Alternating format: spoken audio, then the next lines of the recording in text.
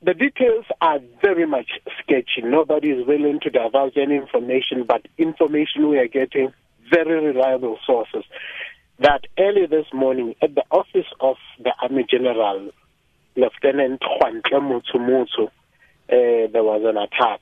Apparently the two characters being Sitile and Hashatsi forced their way into the office and an argument sort of ensued.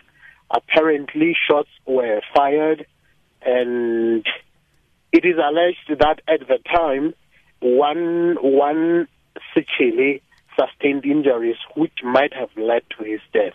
But there's also other allegations that both of them sustained injuries that might have killed them.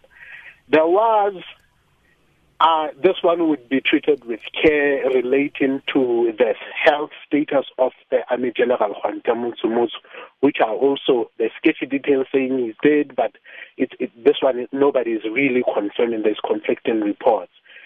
Sechile, if I may add on, and Hashatsi are the two characters who were highly fingered in the former killing of Maaparango Mahao, the former military general, Army General of Lesotho. So there has been a lot of changes in the military going on. We really have no details as to this is anything relating to that. Has the army or the police made any statement related to this?